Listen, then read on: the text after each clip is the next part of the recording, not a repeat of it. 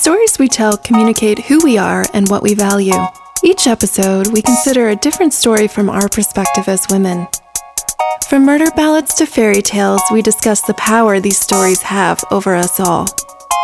This is our history, both real and imagined, told through the eyes of today. This is Femlore.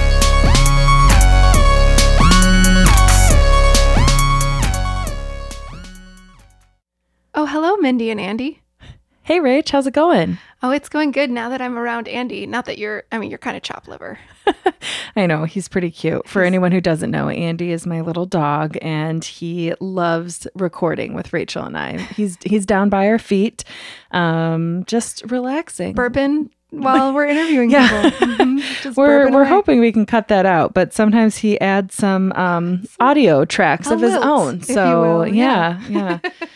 Typical man trying to make it about him. Mm-hmm. Always burping. Oh, man. Well, yeah, I'm super excited. We're back for episode 2 of the new season. So, yeah, what do you have for us, Rach? I'm going to be telling the Queen of Sheba. Ooh. And what pairs well with this story is the United Nations Human Rights, the Office of the High Commissioner, and you can go to ohchr.org to donate. And basically what they do is promote and protect all human rights, help empower people, assist governments, and inject human rights perspective into all UN programs. So take a minute and donate like the podcast will. Yeah, join us in making a difference. We just to make sure and share that with our listeners. So each episode, you'll continue to hear us. We work with our special guests, or we do research on our own to find a nonprofit that aligns with either the story or like the impact of the story and like how we're trying to help. So it sounds like a great cause for this week, and I'm super excited to hear the story. All right, here we go. The Queen of Sheba had heard of the great wisdom of King Solomon, which she did not believe. How could a man be so wise and devote his life to a God he cannot see, she thought.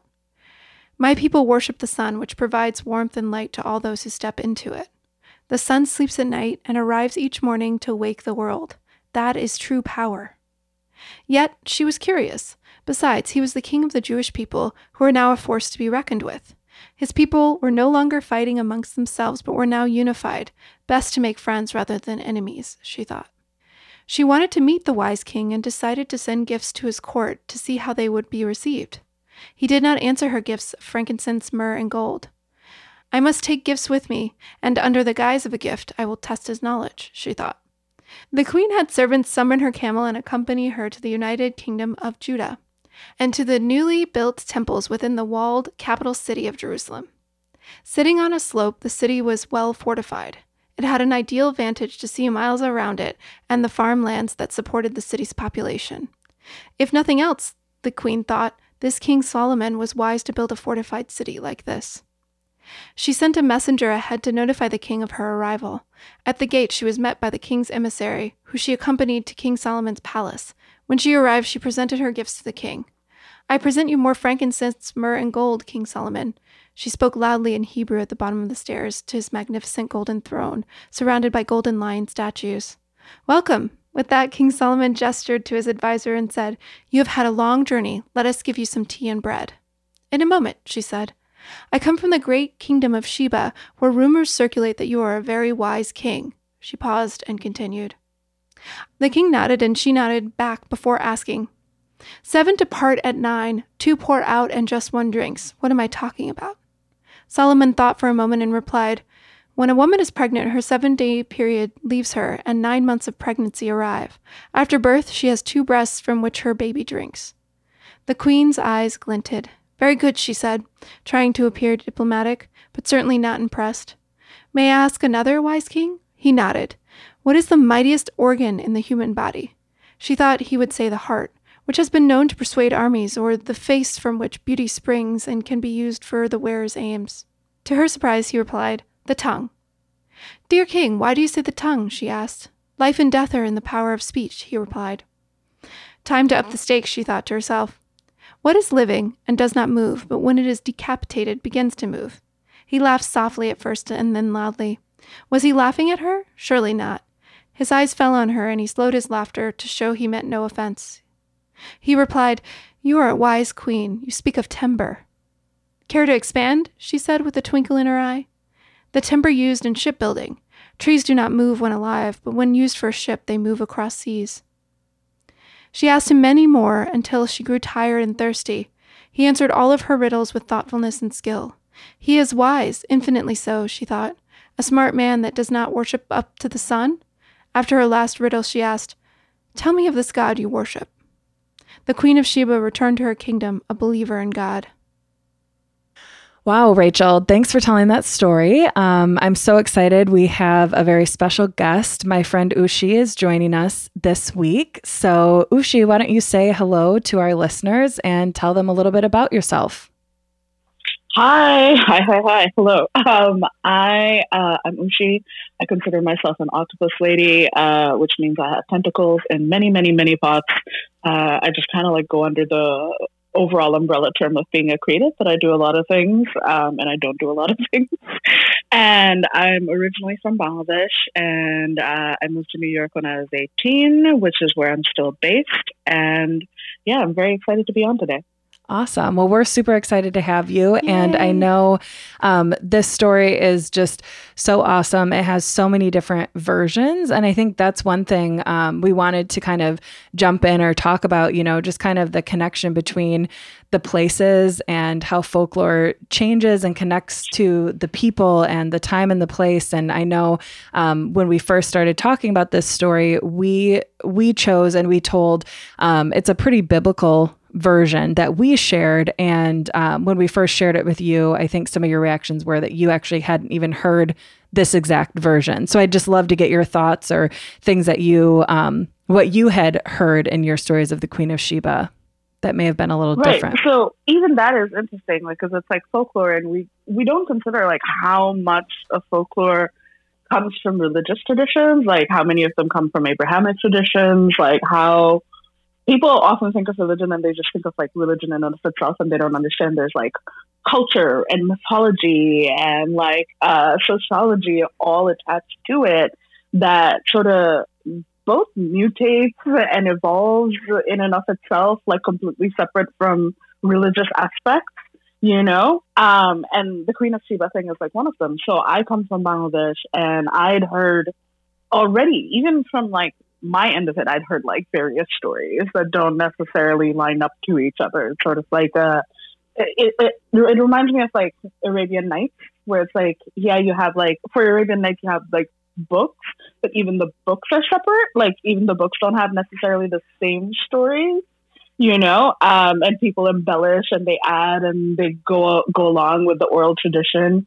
And so Queen of Sheba was similar to that, in that even I heard like multiple stories that didn't add up to the same story. It was clearly just one of those things that could be more than one story. And I think that's something like a lot of like Western folks don't necessarily have the praxis for, except for maybe in fairy tales. But even with fairy tales, that's what you guys do. But even in fairy tales, like I feel like right now in culture, there's like a monolith, and then there's like uncovering the originals. Whereas I would say for Queen of Sheba, even now, if you go to like where parts of the world where I come from, there isn't a monolith. It's still understood that it's like a multifaceted, like open to interpretation, open to storytelling story. So even that is interesting. I'd heard, like, I feel like my primary impression of it, because I was like reading up like right before I got on with you guys, and I was like, which ones of these have I heard and which ones do my memory remember versus not? Because memory is interesting that way too, right? Like you don't know what you actually heard growing up versus, I don't know, like influenced or took in other ways. But for me, the clearest memory I have is that of the riddles, right? My grandma, and I don't know if this is like, again, early memories. I don't know how much of this is like me associating things versus actual memory. But my grandma loved to tell riddles, right? Like my grandmother, this is my paternal grandmother, very big on the oral tradition. She was a complete genius, like brilliant mind. Had she been born in a different generation where she didn't have 7 kids to take care of in the middle of like World War partition and an independence war, she would have been like one of the greatest writers of all time. Like literally, I believe that. but she was so smart. And like one of the ways in which she would test our intelligence, the grandkids and her son, would be through riddles. And that's why I think of Queen of Sheba, because like Queen of Sheba and Solomon's like courtship was about riddles. It was about them like asking each other riddles to see what they knew, but like what they knew on a deep soul wisdom, metaphysical sort of way. They weren't obvious answers. They weren't just intellectual answers. They weren't just like answers of the mind, but it was about like that deep soul wisdom, that esoteric wisdom. And that's how they tested each other with the riddles. And so for me, when I think of Queen of Sheba and Solomon, I think of that love story, but I think of that love story being uncovered through the process of asking each other riddles. And like for me, again, riddles for me is like how my grandmother would test where we were at in our development. Mm-hmm. So to me, that's like the strongest part of the story that I remember from very early on. It was like, no, Queen of Sheba wasn't just smart. She was one of the greats, and she went toe to toe with not just a king, but a king that like commanded like angels and demons to build his empire. So, you think about the levels of knowledge that comes for that. It's like, no, she went toe to toe. Yeah. And that's inspiring. And that's like, I love that, because what I'm hearing is your grandma instilling in you guys like the power of education and knowledge and being able to go toe to toe, like with a man, and the power of women. But I do think also reading up on the like tradition of the story, the original one and the one that we shared with you, they actually don't have a courtship. So I'm very interested to hear how that courtship was kind of... is like... Yeah. Oh, sorry. No, go ahead. No, the courtship is like a hallmark of like how I know this story. Interesting. Like it is like the hallmark. Like it is basically like how I know Queen of Sheba is like the love story. Like that's how we're told it. Interesting. Yeah. So did that make you like, it's interesting too, because does that set expectations of what you want in a partnership? Like when you're thinking of like what you want in a relationship, was that something like, on your Tinder profile, do you put riddles? Is that not quite, but I don't think I was, to give you a little context, like both my parents were pilots, like they both had the same jobs. And in fact, my mother was a little more educated than my father, because she was an architect before that.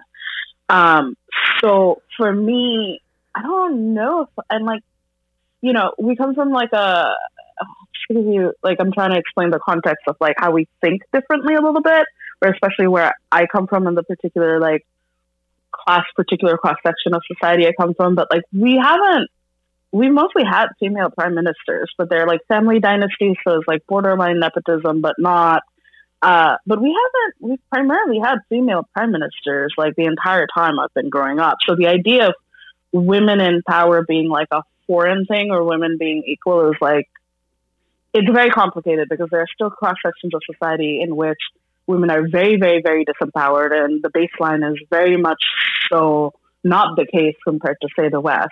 But then we have women in positions of power that the West does not. Mm. So in that sense, we're like more advanced. So that's like it's like the highs are higher and the lows are lower. So I didn't come up with not considering that. Like I wouldn't need a story for that, because that was like in the fabric of like how I was raised and everything I saw around me. Right. But I think that's what's so powerful and important of folklore, is like that kind of helps to get it there. And, and I think it's so telling of cultures. And I know you and I have talked about that, because I know you just are so knowledgeable on different cultures and contexts and religion. And I think that's what happens with so many of these stories. And that's how, at least in my opinion, I am not an expert on this, but that's how those traditions and things get passed down, and like what makes me so interested in the power of these stories. And also the erasure of these stories and the selective mutism, or the selective telling or retelling of these stories. Like I can tell a lot about like what a person's cultural or like familial education or like values are based, like even like, okay, let me give you an example. In the Islamic world, right? Like you can talk to one person and they'll be like, oh yes, like the Prophet Muhammad's wives were most lauded, most respected. You know, here's how he wouldn't have been him, or the Islamic Empire wouldn't have been him without his wives. Like, here's the person that reached out to the poor. Here's the person that could like integrate classes. Here's the, you know, he married a rich widower. You know, even that, like his first wife was a rich widower when he had a lower station in life. Even like the power differential of that, right? You know, like marrying a powerful woman when he himself did not have that power. Like, even that story is in the fabric of it. But if you talk to a sexist man who wants to erase all the power of all the women in the history and the origin of Islam, they'll just be like, well, Muhammad had a few wives, right? You see how different that is? Mm-hmm. You see how different that is versus like, okay, no, here's how the women he married, and here's how the women of Islam are the pillars of like the spread and understanding of how we approach this religion. And so this is why I keep going back to like the culture around things are very much about who tells the stories, who interprets the stories, and who chooses and interprets based on their own personal values and agenda. Mm-hmm. You know? Definitely. And so I think that's like part of why like the Queen of Sheba myth is like so interesting and fascinating, because like it's different in Judaism, it's different in Islam, it's different in parts of South Asia, it's different in, if you talk to Ethiopians, they have a completely different folklore around it. Yeah. You know, because for them it's like the Ethiopian Jewish tribe started, like the descendants are considered the origin of like the son of Queen of Sheba and Solomon, Melech, I believe. Some people believe it's like a latter Jewish settlement, but that they kind of attach the mythology to it. So we don't even know how much of that is like, quote unquote, real versus not. You know, like how much of that is actual history, or how much of that is like complete mythology and archetypes. We literally don't know. Yeah, and in the research of that, right, I was finding very different stories and very different viewpoints of Queen of Sheba, and I think that's, you know, that idea of folklore in place is so evident in this story specifically, and how that kind of wraps itself up into some sort of nationalism. Nationalism isn't really the word I'm looking for, but like a cultural identity across people, right? And how the story can really mean something, because, you know, there's been work, like I found a BBC article. You know, I found like a New York Times article that talked about, hey, here's where the Queen of Sheba was actually from. But I wonder how much that actually matters, right? Like, does that matter? Right. Does it? Does it not? Right. And also, for the record, this is, again, goes back to the same thing. It's like, depending on who tells the story, a woman can be lauded to a position of power and equal versus also maligned. So, like, there are versions of the story that are like, she had to come and he was forewarned by jinns or demons. Because again, so like part of why I'm obsessed with King of Solomon, I think he's fascinating, is because he like mastered sort of both realms and then had to make free human will ethical choices of which he wanted to use and how. So he's very much like representative of someone that used the left-hand path and the right-hand path and then made his human free will choice, which I think is like relevant to all of us. But before she was coming, apparently one of the jinns or the demons were like, no, she's half some kind of animal, donkey, something, right? She's a witch. She's half animal. She has hairy legs on what do you call them? What do hooves, right? have? Sorry, I'm like drawing a blank. Hooves. I saw that one. Yeah, where they said that she had hooves, and so he should, right. And so then, as she's about to enter the palace, these demons essentially make this entry to the palace that looks like a pool of water, but it's actually glass reflecting. So she thinks she's going to have to wade through a pool. Though in other stories, it is a literal small shallow pool, so we don't know which is which. But again, mutable stories. So she lifts up her skirt. So, and in some stories, it's that she's a normal standard woman. And she's like, damn you, jinns, you were really trying to make me believe that this woman was not fully human, and here she is, a beautiful woman, and that's when he falls in love. In other versions of the story, she lifts up the skirt, and she doesn't have hooves, she has normal feet, but she has, and this is where it's fucked up, she has very hairy legs. And in some versions of the stories, he's like, okay, that's cool, she's human though. You know? And in other versions of the stories, he's like, well, see, I've had the patience and grace, and I love her anyway. So will someone please make her a depilatory so she can wax her legs? Oh, which wow. is so fucked up, Wow. Yeah. right? Ooh. Which is so fucked up. But it's like, who wrote that story? Who wrote that version of the story? You know? So there's like even in that, even the hoof and the hair, right? Yeah. One would be like, okay, women as witch, women as like not quite human, especially a darker skinned woman, a black woman, or at least an African or darker skinned Arabian woman. Even that, like, there's like racial slash not even, I mean, it's not the modern construct of race as is now, but even within that, the colorism and the idea of what is barbaric outside of quote unquote civilized, quote unquote, what one person considers civilized versus the other, right? Mm-hmm. So even that is like, okay, well, you're from farther east, you're a sun worshiper, you don't believe in the God that I do, therefore you must be subhuman, therefore you must be like evil and a witch somehow. Even that, like the fear of the other, it's almost like an archaic version of xenophobia loaded into being afraid of the feminine. And when you combine the two, what does that look like? Yeah. You know? Well, So and it is there's, so like, even that. interesting, just all these little nuances within the other versions. And I feel like, Usha, you and I were even talking about just stories of, you know, religious stories, whether it be the Bible or, you know, any other story, and how they are just sometimes can be changed and have these things in there for somebody else's gain. And I think oftentimes, like, these little nuances that you're talking about, like, it's like the game of telephone, almost like how these stories change over time and somebody's adding in what they wish to see or what they want to see. And I think you just brought up so many interesting points of seeing that, whether it be, oh, well, women shouldn't have hairy legs, women shouldn't be darker skinned, but you know, there was something else that you said. But also being afraid of women. Mhm. Yeah. Like, even that story, the undertone of that is like, women are something to be afraid of, you know, this other thing. Even the calling of too. her as like a witch, I think that's, you know, any like a smart woman who could stand up to men, go toe to, like, oftentimes we're called a witch, and you hear and see that in this story as well. Yeah, and I think that non-conforming is key here too, right? Because like you see that even in like I'm gonna pull it back to American folklore because I'm very familiar with that. But like, you know, the women that live in the woods, right? They're not conforming to what society sees as feminine, right?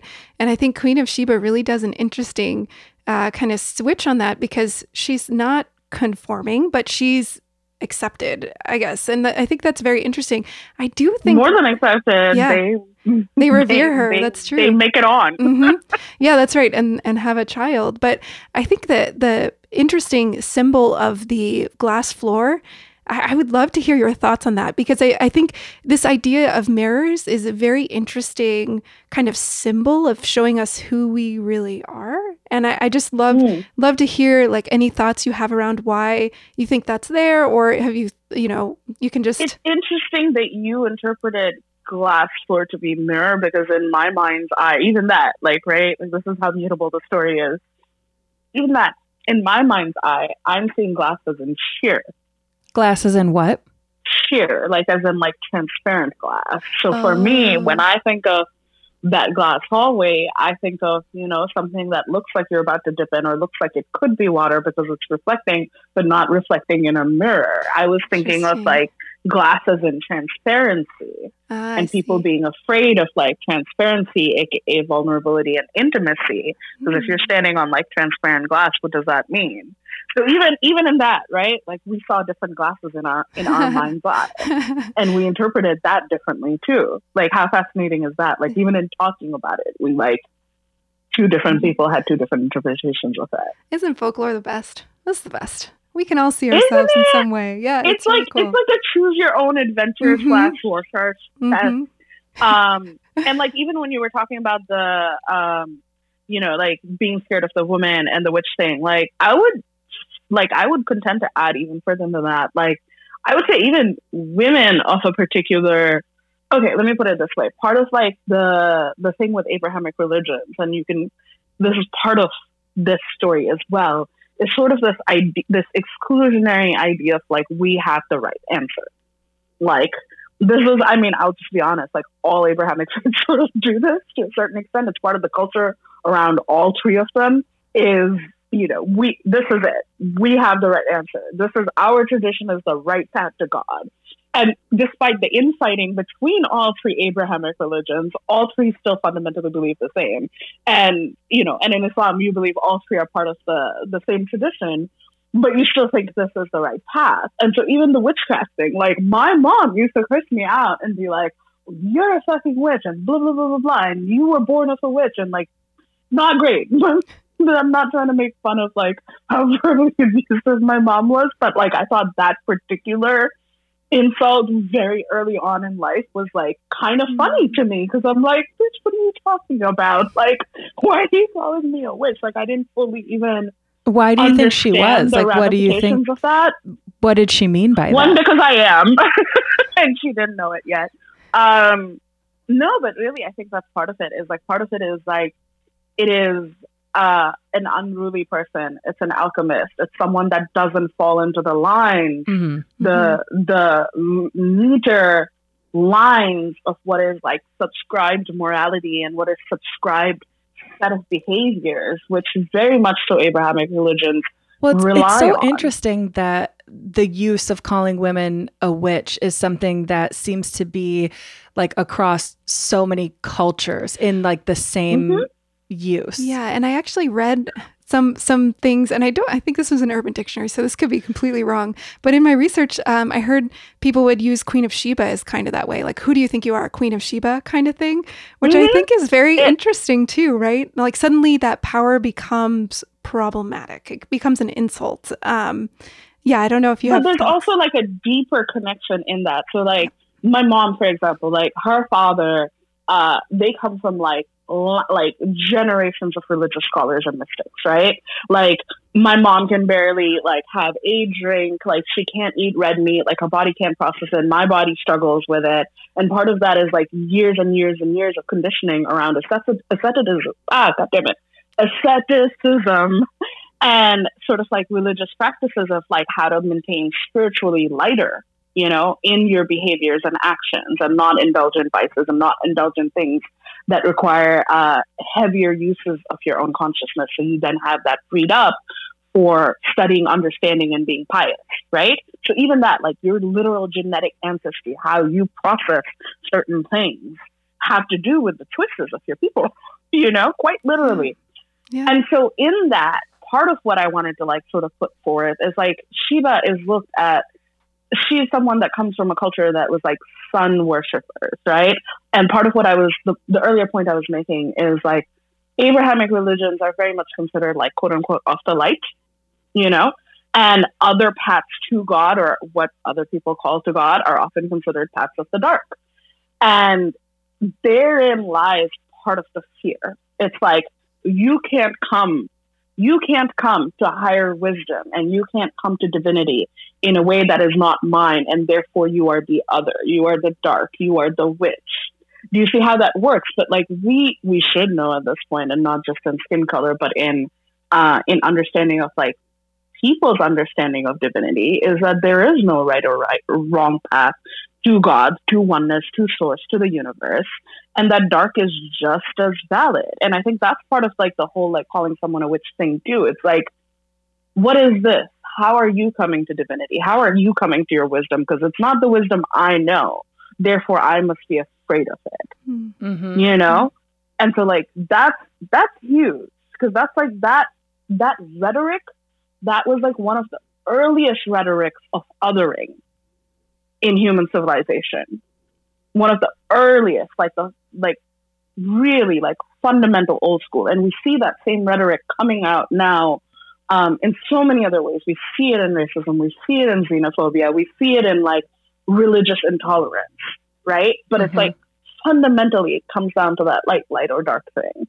It's like, what is the other?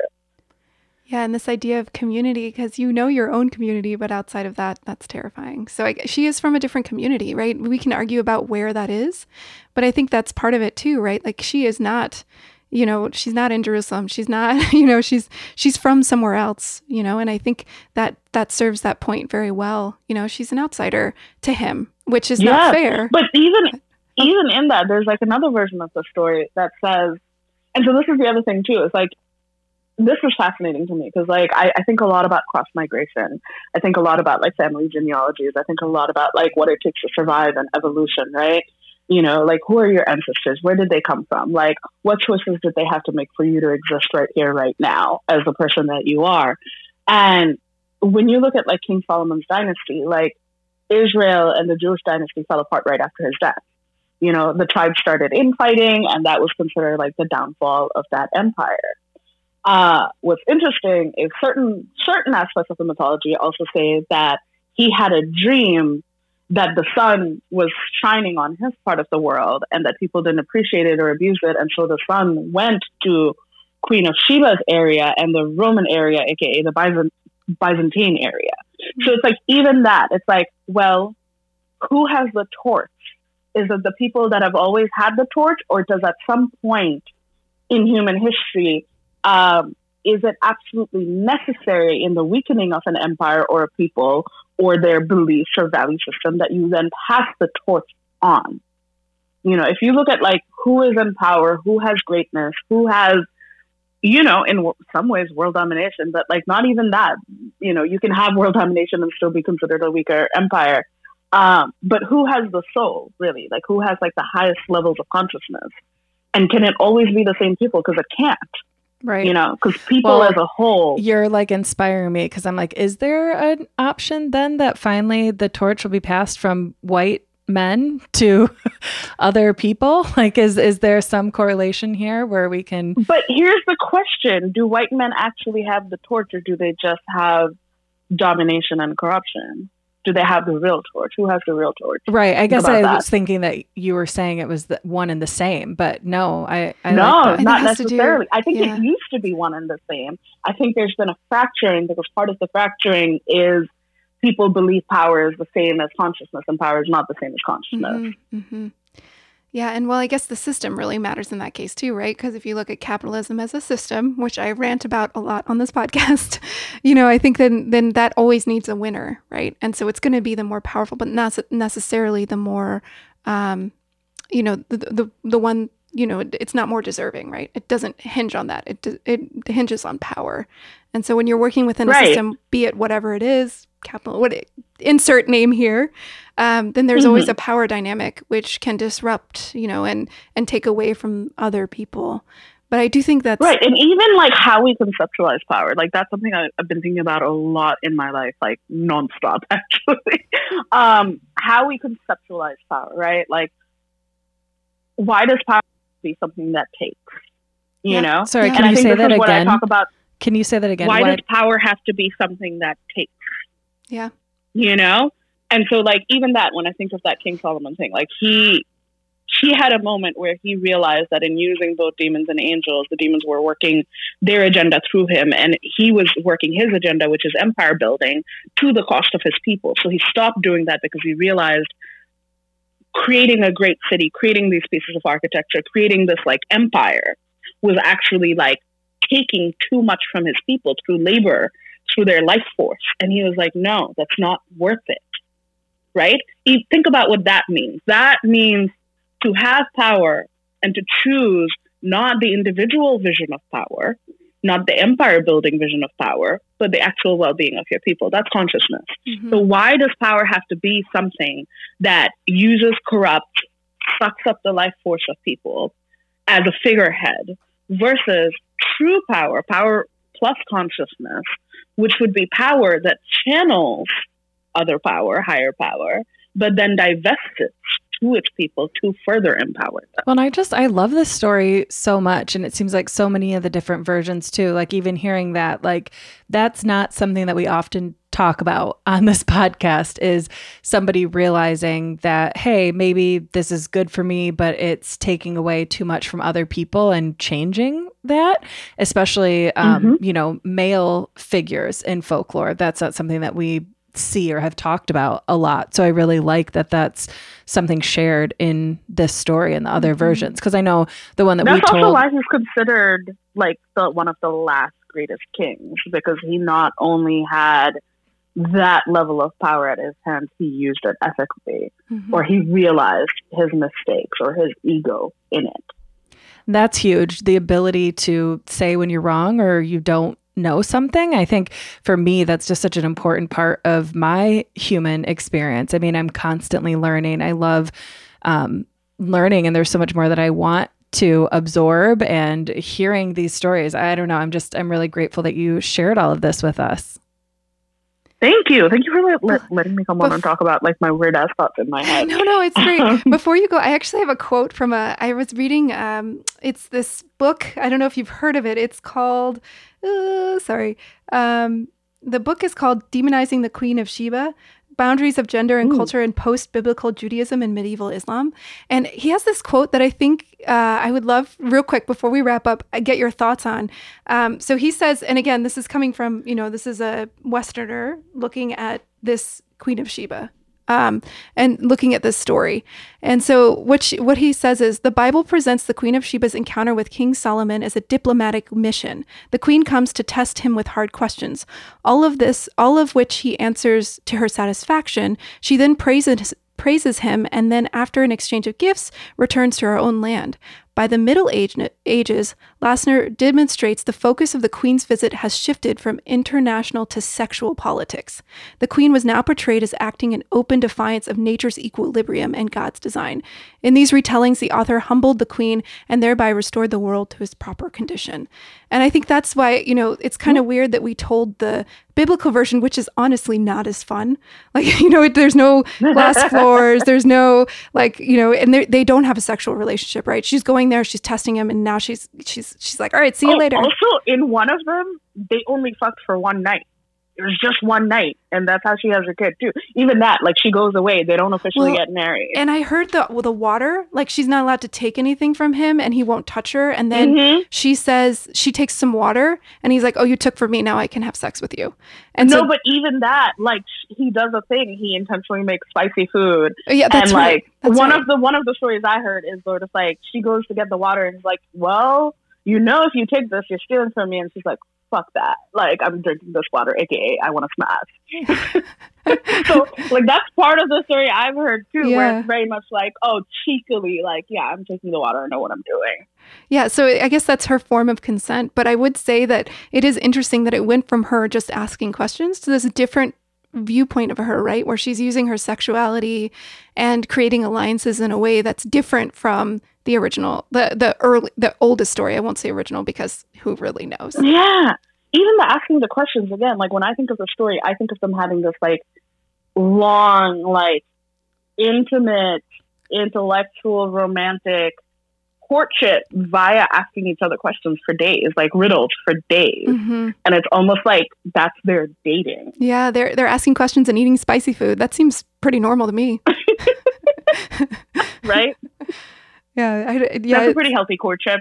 Right. I think that's great. I love it. I wish we put each other through a little riddle rally. The only riddles I know from Batman Returns. One of the Batmans with Joker, with like the clock. What's wrong? Yeah. Anyway, so I would. Did you riddle your partner before you decided to get married? And I don't know. I don't know what's y'all's status, but like, what was dating like for you before you decided, like, okay, this is my equal? Well, he, 2 riddles down, I was like, I guess this will work, but yeah, I didn't put Malcolm through a bunch of riddles, but I think maybe I did in my own way. You know what? You could still do it. It's not stopping you, right? You can still test. Just grow our relationship. That's right. I want to hear how you did it in your own way, though. Like, because like even that, like, see, you did it in your own way. Yeah, I mean, I think you do, right? Or at least like I did, in the sense of you experience different things together, and it's not putting him through a riddle, but it's like, okay, this happened, this, whether it be a good thing or a bad thing, like, how are we going to deal with this? How are we going to move on? Like, how are you going to handle this stressful modern life riddle, I guess, in the sense, and like seeing how he would handle it. I mean, those are the times, and when our love like grew, and I was like, oh, okay, I can trust this. I trust your process. And I think to me, that's like a little bit of the riddle. Yeah, and also asking him what the strongest muscle is, obviously. What would you have said to that? What would you have said if somebody was like, what's the strongest? I think tongue is a great answer. I can't think of another Oh my answer I God, would that's give. so dirty. We see where your head's at. Lead with that on a first date. Be like, you want to see how strong my tongue is? That's true. I did not think about it that way, but I tend to say things like that. And Well, because I was going to say like your mind or like, thinking of, but I guess that's where they were kind of trying to go with the tongue, exactly. but maybe they chose the tongue because it is a little more perverted. Ooh, great point. Maybe that was intentional. Maybe that was intentional. Yeah. What about you, Ushi? What would you say to that riddle? What is my strongest muscle? What's the strongest muscle in the body? Oh. The heart. The heart. That's a good The one. heart. Without it, you have no life force. That's what pumps the lifeblood everywhere. But it's also like, I think like it's still a metaphor too. Because like for me, like when I lead in life, I have like a lot of different strengths. I have my mind. I have, a body that's like a mountain and this like big, like sort of force, right? I am a strong person, like even physically, even when I have like health issues, but like I have like a lot of physical strength. But when I think of like what is like my realest strength, it's always my heart, It's always like the power to really like my heart like informs and pumps everything into everything that makes me the person that I am, that makes me make the choices and decisions in life that I do. If I led only with my mind or my tongue, I would have a very different life and make very different like long-term choices, That's so true. I think of like life a lot, and I think of like decisions I'm making now, and more I've started to lead with the heart and lead with grace, which is what heart is. It's like grace and kindness and openness. I think like your mind would have you be closed off, would have you have harsher boundaries, would have you distrusting of people because it's smart to distrust people to not get hurt. I think your tongue, like you would lead a very hedonistic life. I can't unsee this now that you said tongue. I can't unsee this now, Ushi. Whenever you say it, I'm giggling over here. Metaphor. It's a great metaphor, and like I lean that way too, but I can't lead that way. And so for me, my most powerful muscle is like without a doubt my heart. In all ways, not just literally. I feel like that's like the perfect place to wrap this up. Yeah. That like for all of us to just continue to lead with heart. Because I think you're right. We are in like kind of, troubling times. There's just a lot going on and it can be hard and overwhelming. And sometimes I think my biggest thing is sometimes people, what's the saying that perfection is the greatest enemy of progress, because people are trying maybe to lead too much with their mind, and we need to lead with heart and connect and be able to admit when we're wrong, where we need to grow. And I don't know, that's my kind of push and desire. And I love that, Ushi. And thank you for sharing this story and for leading with heart. And we can't wait to hear and see what you do next. Yay. Thank you. Appreciate it. And thank you so much for having me on. Thank you for having such a podcast that's like not just interesting, but allows for exploration on so many different directions. I think that's fascinating in and of itself, that you guys have such an exploratory like concept. Well, thank you. It's awesome. Thank you so much. We love it too. So and we love you. So we'll Yes. definitely follow up. But thank you so much for coming on, and I loved discussing all the story with both you guys. Yeah. So I guess we'll catch you all on the folklore flip. sounds good. Bye. All right. Have a great one. Bye. All right. Thanks, Ushi. Thanks for listening. We'll be back next week with another episode, but you can always find us on Instagram at Femlore Podcast or visit us online at femlore.com. We love what we do, but we can't do it without you. Your listens, shares, and reviews keep us going, so please tell your friends about us. Femlore is produced by Mindy Scott, Rachel Marr, Aaron Crossland, and Lauren Crossland Marr. Audio engineering and music by Aaron Crossland. Research and coordination by Lauren Crossland Marr. And as always, canine support provided by Andy and Cody. Ow!